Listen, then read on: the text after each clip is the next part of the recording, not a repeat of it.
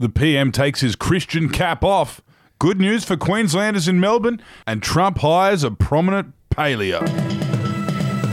Hello, my name is Wendell Hussey. And my name's Clancy Overell. And this is the Batuta Advocate's Daily News Bulletin for Thursday, the 12th of November. We'll start off with some political news, and the Prime Minister has started skipping church after turning off his Christianity until this liberal sex scandal dies down. That's right. Scotty from Marketing says he is planning to dodge his place of worship until the whole Christian Porter and Alan Tudge debacle just blows over. Speaking exclusively to us yesterday, the Prime Minister said, "As a wealthy white Christian male, I reserve the right to pick and choose which issues to apply my faith to." And right now, he's refusing to apply them to two of his senior ministers who've spent their career carrying on about family values while rooting people outside of their marriage.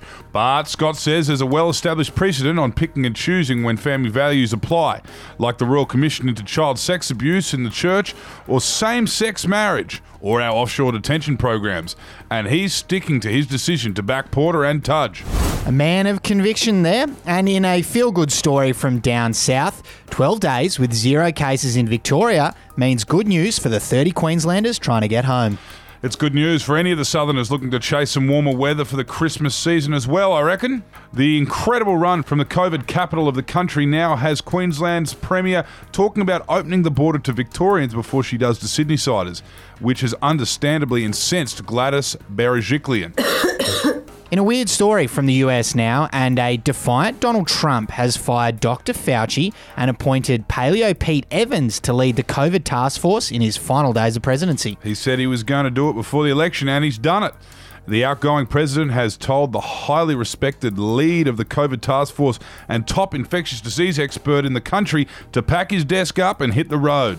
And in his place, he's hired noted medical expert, self-accredited scientist, dietitian, and life coach Pete Evans. Yeah, it's out with the vaccines and in with the $15,000 fancy light machines that cure COVID.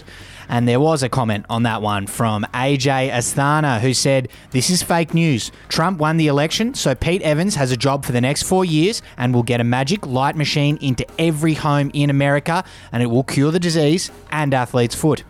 Thanks for that comment there, AJ, which does give us a little bit of a segue into our quote of the day now, which comes from the US Secretary of State, Mike Pompeo, who said this yesterday. "There will be a smooth transition to a second Trump administration. All right, we're ready. I'm very confident that we will count, and we must count every legal vote. We must make sure that any vote that wasn't lawful ought not be counted. That dilutes your vote if it's done improperly. Got to get that right. When we get it right, we'll get it right. We're in good shape." Interesting how no reputable experts agree with Mike on that one. Even the former staunchest backers of Donald Trump, Fox News. He is still sticking to his guns. Let's see how much longer they can hold on for. But that is all from us here in the Batuta Advocate Newsroom. Thanks for tuning in, and we'll be coming back at you again tomorrow. Until then, kia ora. Hooroo.